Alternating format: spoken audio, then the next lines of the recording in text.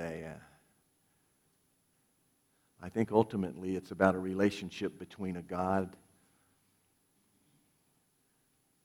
and a man, a God and an individual, which ultimately is what Christianity is all about. The theme of the Bible is restoration. The theme of the Bible is reconciliation. The theme of the Bible is bringing God and man together in a relationship that is real and valuable and intimate and active and interactive.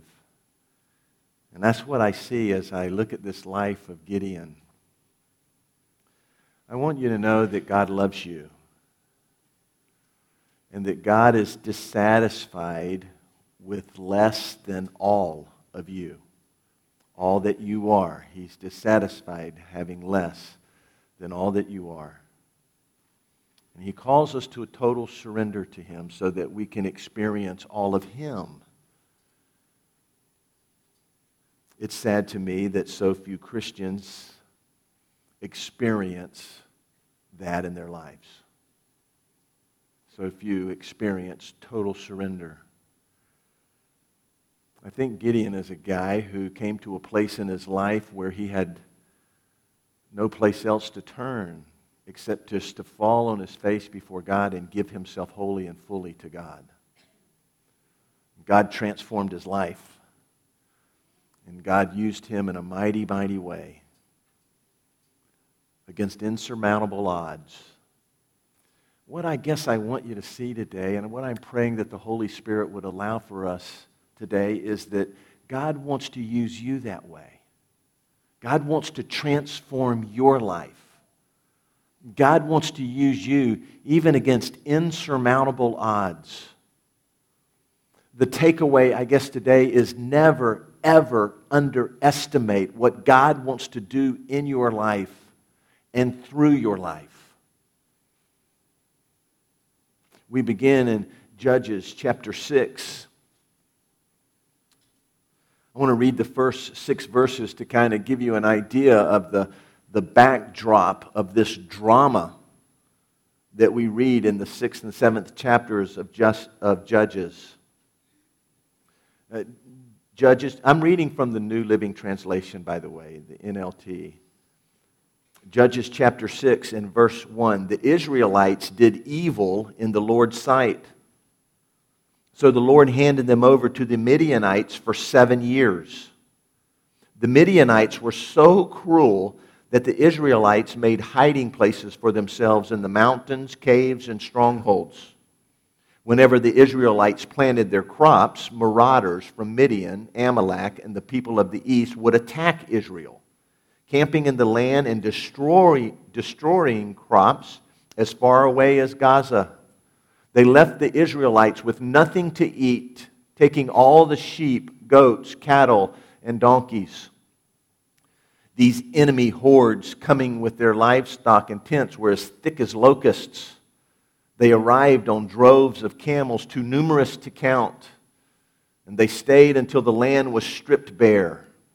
Verse 6 says, so Israel was reduced to starvation by the Midianites, and then the Israelites cried out to the Lord for help. 7 years of being ripped off, dominated, intimidated by the enemy. And Israel finally cries out to the Lord. I don't know if you can relate to that or not. Why are we so stubborn? Why is it that we so desperately desire to work things out in our own strength? Why does it take us sometimes years to find ourselves in a position of brokenness before God? I want to do it myself. I want to work it out. Meanwhile, God watches and waits for us to cry out to Him. This story is repeated over and over again in the book of Judges because it really is kind of a history of the Israelites. And it's a history of us too. Vic, can you show that slide, the cycle of Judges? This is what we see in Judges over and over and over again with the different judges that God called to lead His people. They would be at peace with God. They would serve the Lord, and then they would fall into sin and idolatry. They would become enslaved, and then they would cry out to the Lord. God would raise up a rescuer and work through a rescuer, and He would deliver Israel, and they would once again begin to serve the Lord and have relationship with the Lord. And unfortunately, I find this to be true in so many believers' lives today. Some people have characterized it as the roller coaster ride. What is it going to take for us to experience lasting peace, lasting power,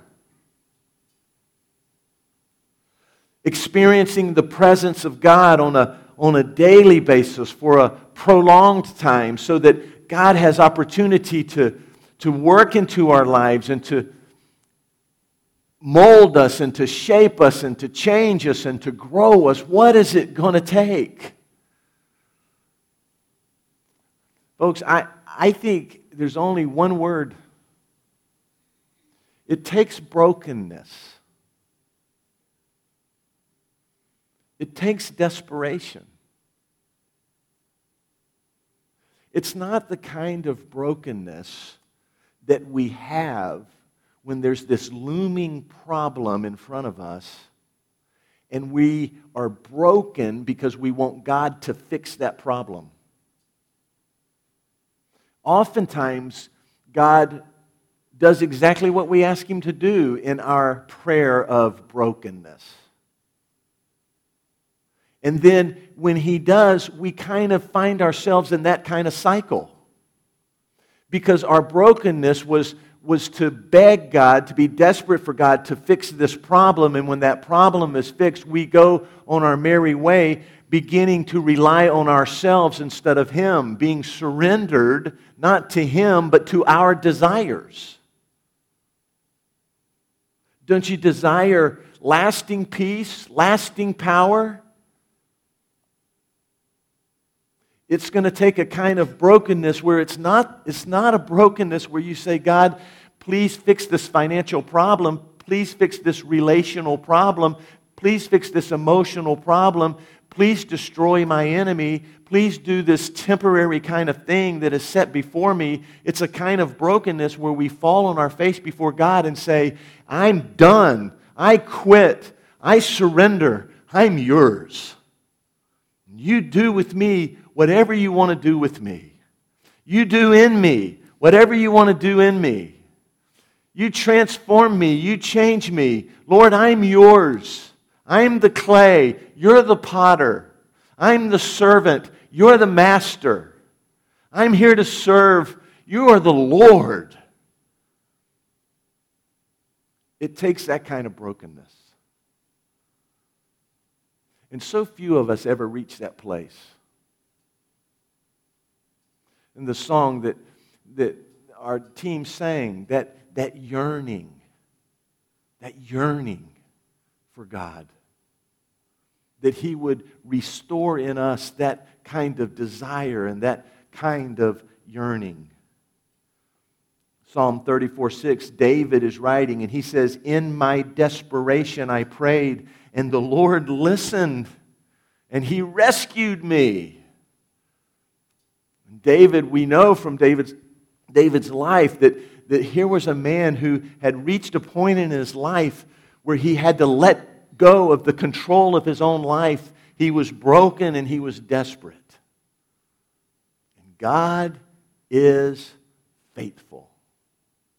And I don't believe that any of us can experience lasting change, lasting transformation in our lives until we reach that place of brokenness.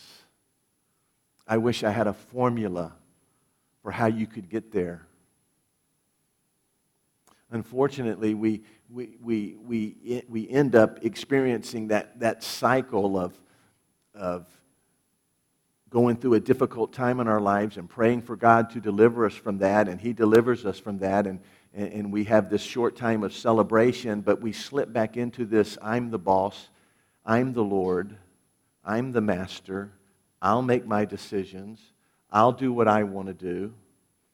And it's not long before we find ourselves back in a place where we're getting on our knees asking God to solve a problem that we have.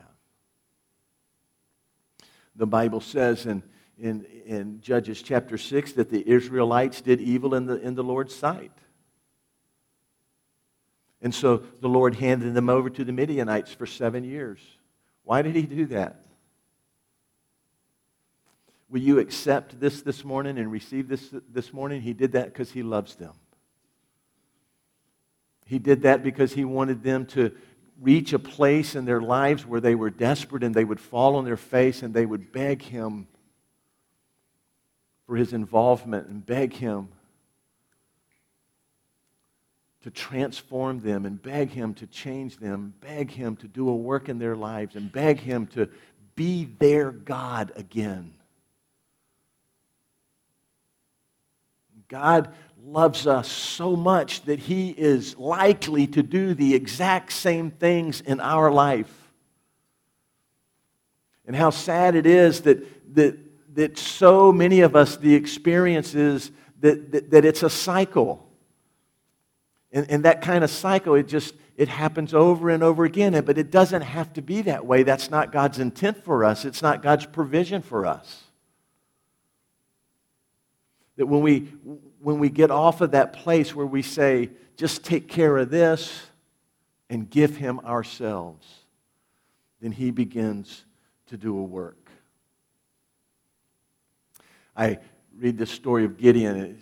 It's an incredible story of God's faithfulness. It's an incredible story of God's patience. It's an incredible story of God's power. It's an incredible story of how God orchestrates things. That's called His providence, how He orchestrates things in people's lives to bring about His purposes. God loves you. God wants to do a work in your life. Make that personal this morning. And God wants to use you. God wants to do something through you that you haven't even begun to imagine. More than you could think, He wants to use you. He will do that work through you, and you will experience Him in a new and fresh way. I see some things that He does in Gideon's life that are real important to bring him to a place where He can use him in a miraculous way. Verses 11 through 16. Keep in mind now, the Israelites are in deep, deep trouble.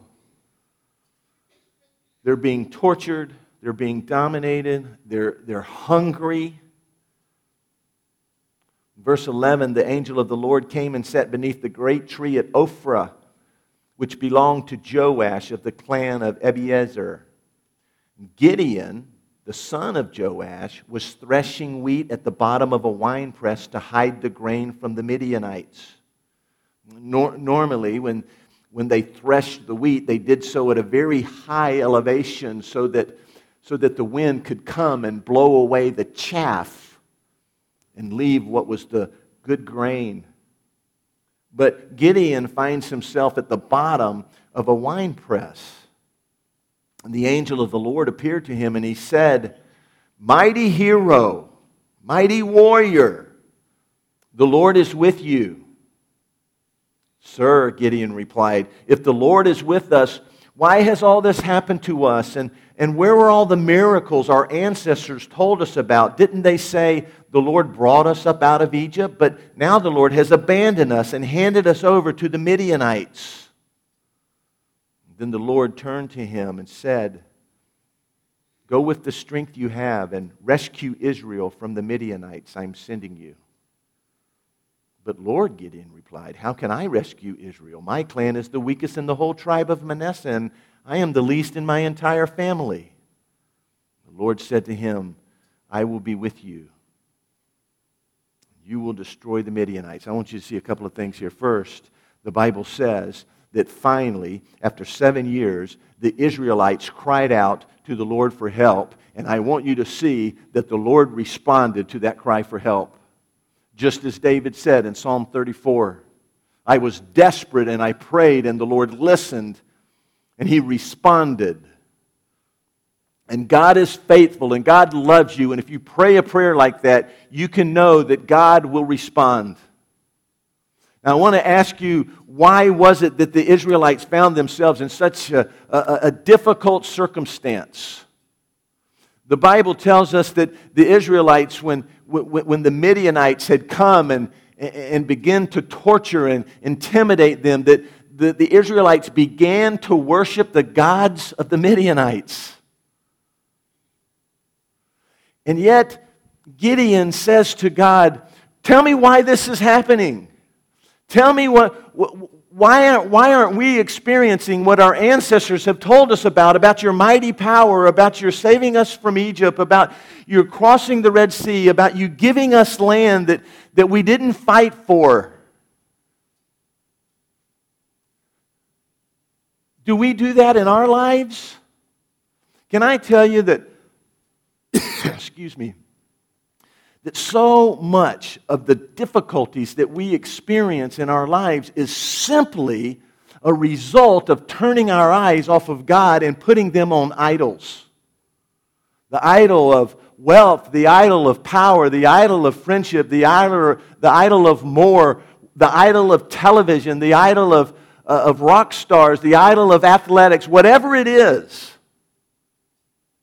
You can count on this. There's going to be consequences to us taking our eyes off of Jesus. And when we begin to experience those consequences, do we, like Gideon, say, what is going on? Where are you at?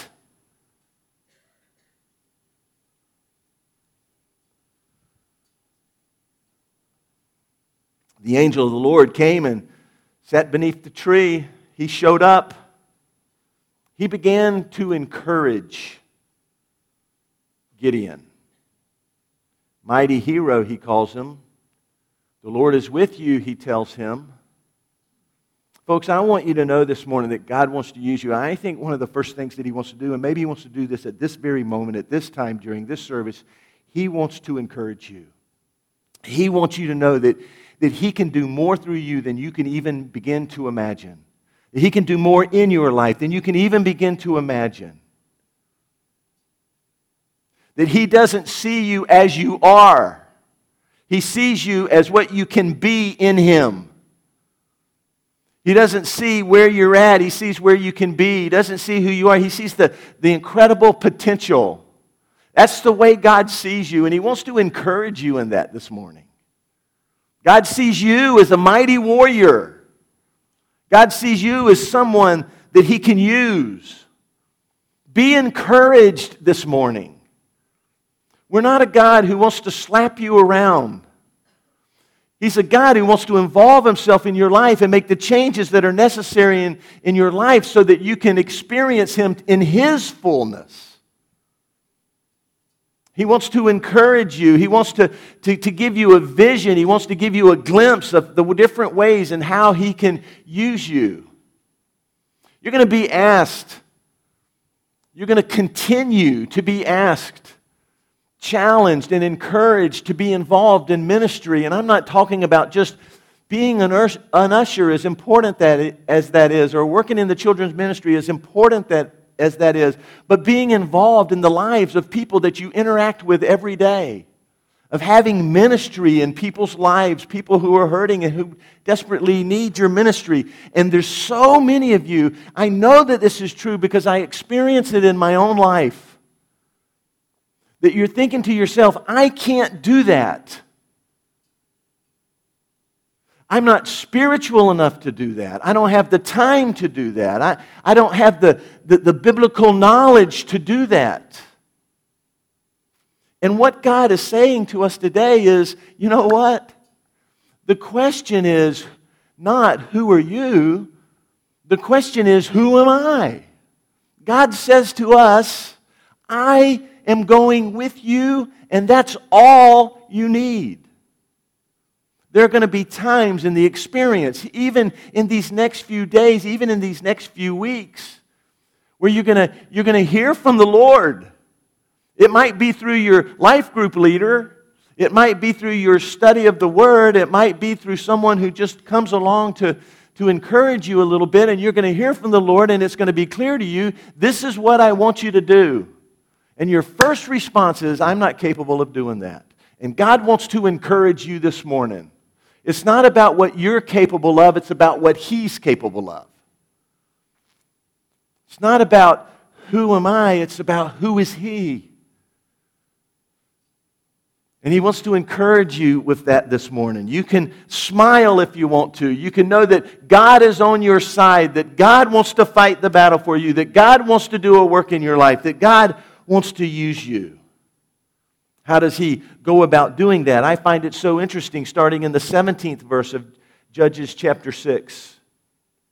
In the 17th verse, Gideon replies, if you are truly going to help me, show me a sign to prove that it's really the Lord speaking to me. Gideon begins to have doubt, but I want you to know that God is so faithful, God is so patient, God is so powerful. Gideon says to the Lord, don't go away until I come back and bring my offering to you.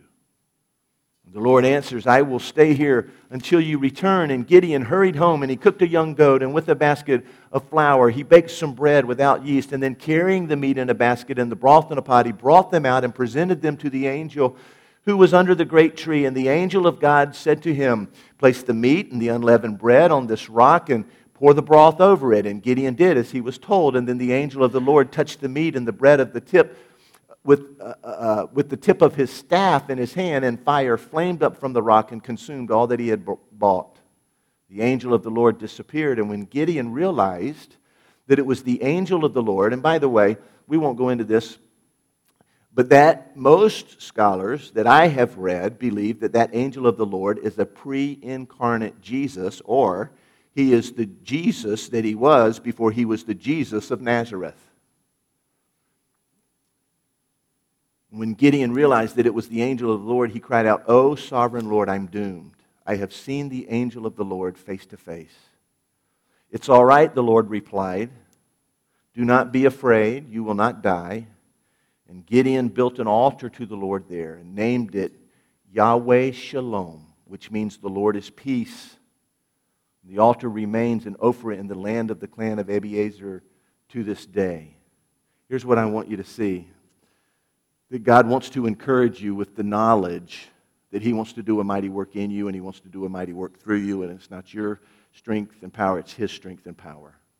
And secondly, that He is a God who will come to you. He is a personal God. He is a God who will interact with you. He's a God who will reveal Himself with you. He will meet with you. This is so very, very important. Because we have this God who has this desire to spend time with you. The God of the universe. The creator of it all.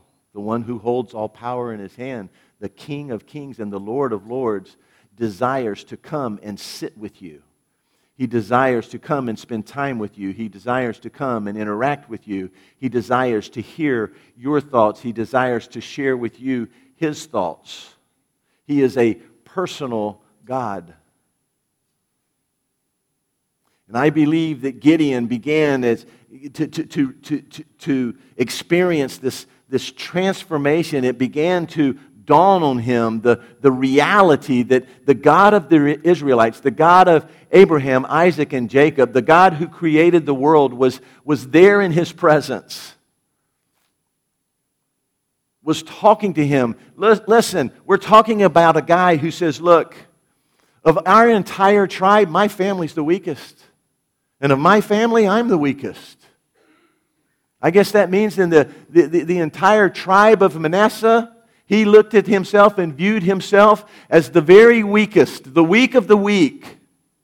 And yet the God of the universe comes to him, and the God of the universe will come to you. He desires to come to you. He wants to come to you. He wants to interact with you. He wants to have this kind of relationship with you where you walk with Him on a daily basis. He's a personal God. He reveals himself to Gideon. He shares with Gideon a vision of how he wants to use him. I believe that Gideon makes himself available. It's as if Gideon is saying, look, I don't really understand all that's happening, but I know this, I'm yours. You can do with me what you want. You can do in me what you want. You can do through me what you want. You're the Lord and I'm the servant, and where you say go, I'll go. And when you say stay, I'll stay.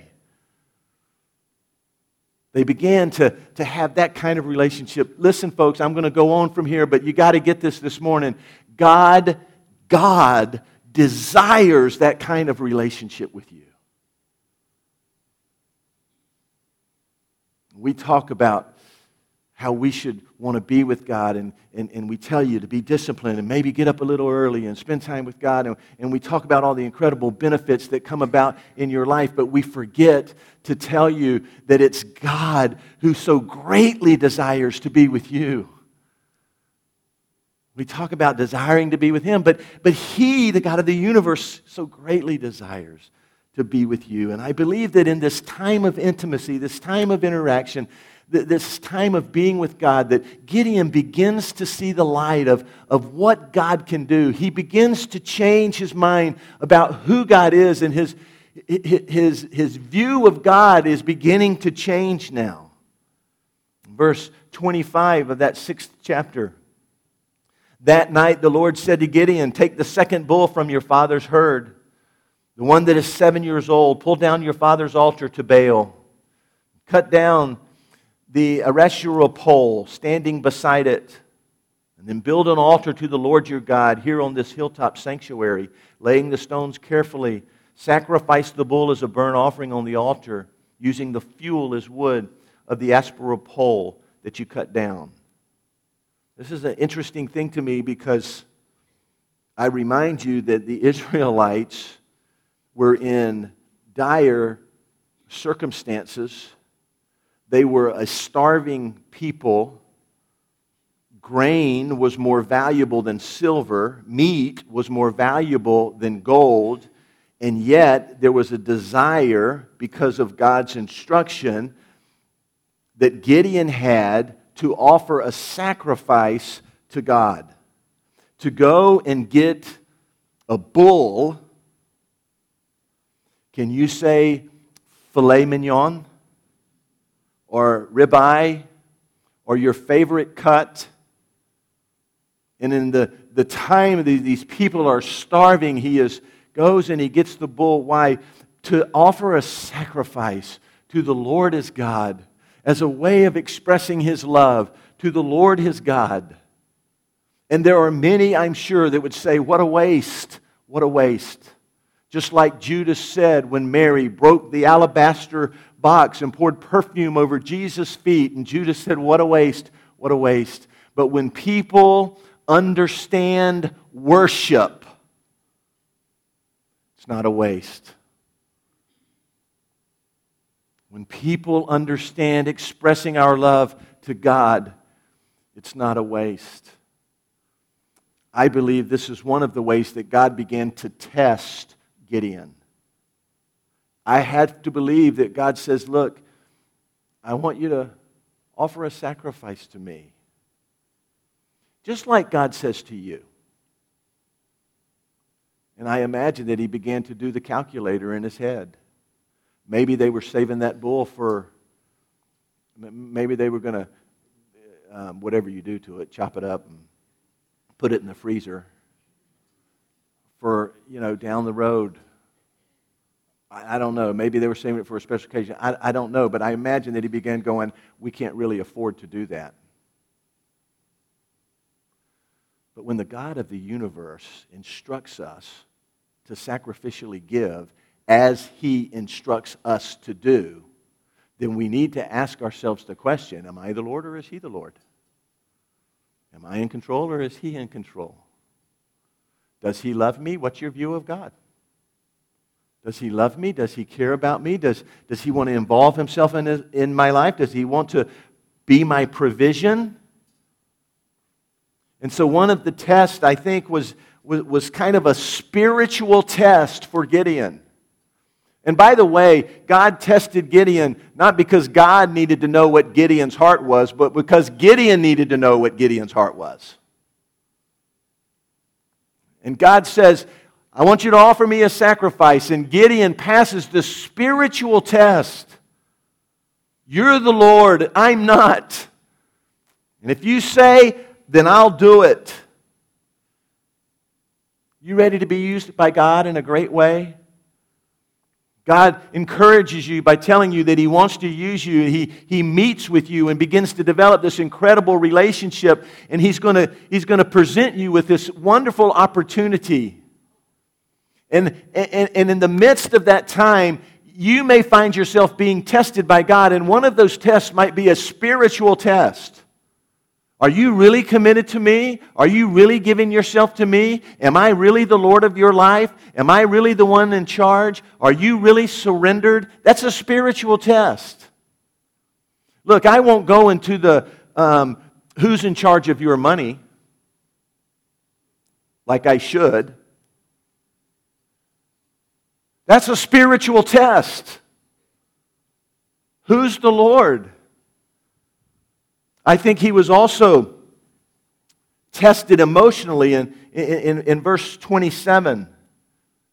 Gideon took 10 of his servants and did as the Lord had commanded, and he did it at night because he was afraid of the other members of his father's household and the people of the town.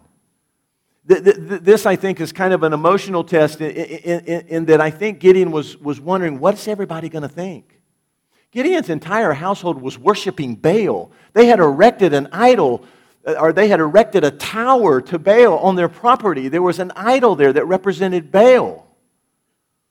And his instruction was to tear that down, and I imagine that he began to think, what are other people going to think? What is my family going to think? I'm bucking tradition. I'm going against what we've been doing for 7 years. You might face a test like that. God wants to use you. And He'll do far above what you can even imagine. But there will be a test involved, a spiritual test, maybe an emotional test. I believe he was also tested physically. If we took the time to read verses 28 through 31, you would see that the townspeople, when they learned that he had torn down this idol and torn down that tower, came for his life. They went to his father and said, show us where Gideon is because we're going to kill him. And Gideon knew what the consequences of doing what God asked him to do were. He knew what the potential was. But I want you to see as well in verse 34. After Gideon is encouraged by God, and God kind of reveals Himself to him in a very personal way, and Gideon goes through these tests, a spiritual test, an emotional test, even a physical test. Here's what the Bible says. Then the Spirit of the Lord took possession of Gideon. He blew a ram's horn as a call to arms, and the men of the clan of Abiezer came to him. You know what it's saying there? It's saying that God's Holy Spirit filled him, empowered him. That God's Spirit began to work in his life. He blows a ram's horn, and the men of the family gather around him. Listen, why do you think they came and gathered? Was there something about Gideon that they were always impressed by, or was he a mighty man among the family? No, he was the least of the family. It's the Spirit of God working. It's an unexplainable thing. He blows a horn, and they come. This weakest of the weak began to assemble an army of over 30,000 people. Why in the world would 30,000 men look at Gideon and follow him? Because the Spirit of the Lord was at work. It wasn't Gideon. It was God. It was His Spirit. It was His involvement. It was His empowering. God wants to do that in your life. He wants to encourage you this morning. Look, we're going to finish this next Sunday. I know you're sitting there, you're scared to death. I'm going to go through the whole story of Gideon. And I know next Sunday is a holiday weekend. If you're in town, you got to be here. You got to see what God does. It's one of the most incredible stories in all of the Bible, but there's so much to learn about how God interacts with us and how God involves himself in our lives. But here's a guy, here's what I want you to see, and I'm closing. Here's a guy whose view of himself was, I'm the weakest of the weak. There's nobody weaker than I am. And I know God wants to use people, but he can't use me. And he underestimated God's power to use him in a mighty way. Don't ever underestimate what God can do through your life. Don't ever underestimate what God can do through your life. Dale, you don't know where I've been. You don't know what I've done. You don't know my past. You don't know my education. I don't care. You're not the weakest of the weak. And God takes the weakest of the weak and he uses him in a way that's unexplainable, in a powerful way, in a mighty way, to save a nation. And God wants to use you. And the experience of Gideon was first that God came and encouraged him. He says, Gideon, this is how I see you. I know how you see yourself, but this is how I see you. And then he actually spent time with Gideon. And it's through that intimate time that Gideon began to see God for who God is. And he began to vision and he began to imagine what God could do in his life. And God called him. He says, you're going to be the one to save Israel. And it's as if Gideon said, okay, I'm ready. And almost immediately, there was a spiritual test. It's as if God was saying to Gideon, are you really? Am I the one in control? God knew. Gideon needed to know. There was a spiritual test, and it happened to be a test of the pocketbook, but it was a spiritual test. And there was an emotional test. What's my family going to think if I do this? And there was a physical test. I could get killed. But when Gideon responds, see, Gideon had turned his life over to God. God was now the master of his life. And now he knew it.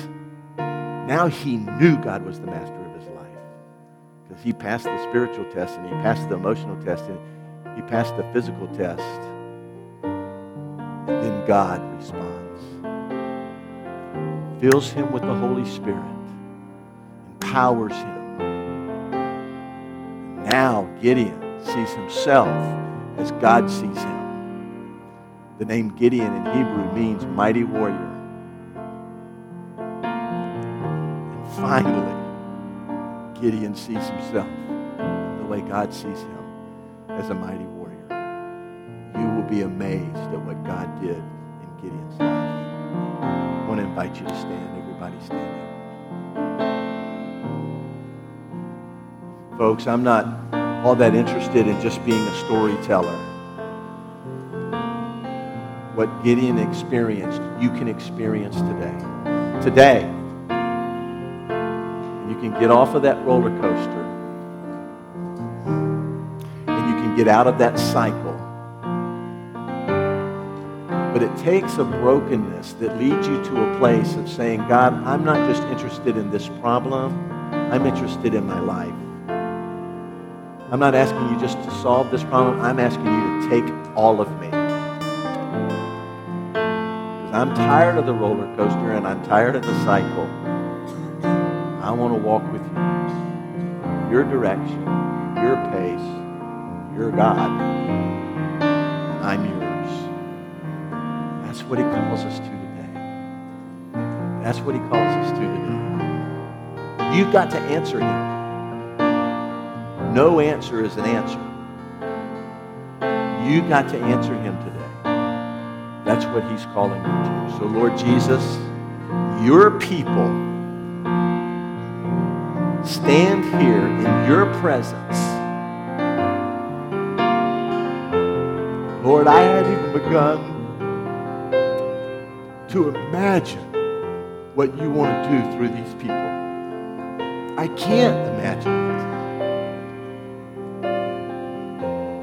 And all it takes is for us to say, God, I'm yours. Not just for a problem, but for life. Everything that I have is yours. Take the problem away, solve the problem if you want to or not. It doesn't matter. I'm yours. May that be the desire of every heart in this room. God, reveal yourself. Encourage us. Reveal yourself to us. Give us the boldness to respond in a way that's pleasing to you.